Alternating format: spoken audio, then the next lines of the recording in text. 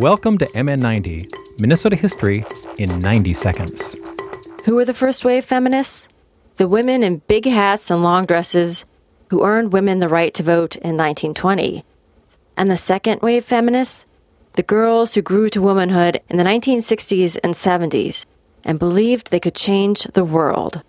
Born in 1937, Corinne Horbull grew up on the Iron Range, a stronghold of Minnesota's DFL party, which in the late 1960s had a chairman who was paid $18,500 annually and a chairwoman who was paid nothing for the same work. Horbull wanted more than the vote. She wanted to move women into positions of power.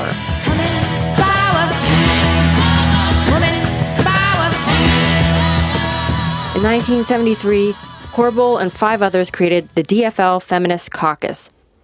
With the caucus's help, the Minnesota state legislature went from a grand total of 1 female representative, Helen McMillan, to 6 by the 1973-74 legislative session.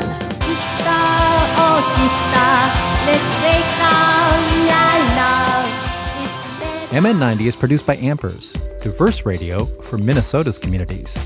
Made possible by funding from the Minnesota Arts and Cultural Heritage Fund. Online at mn90.org.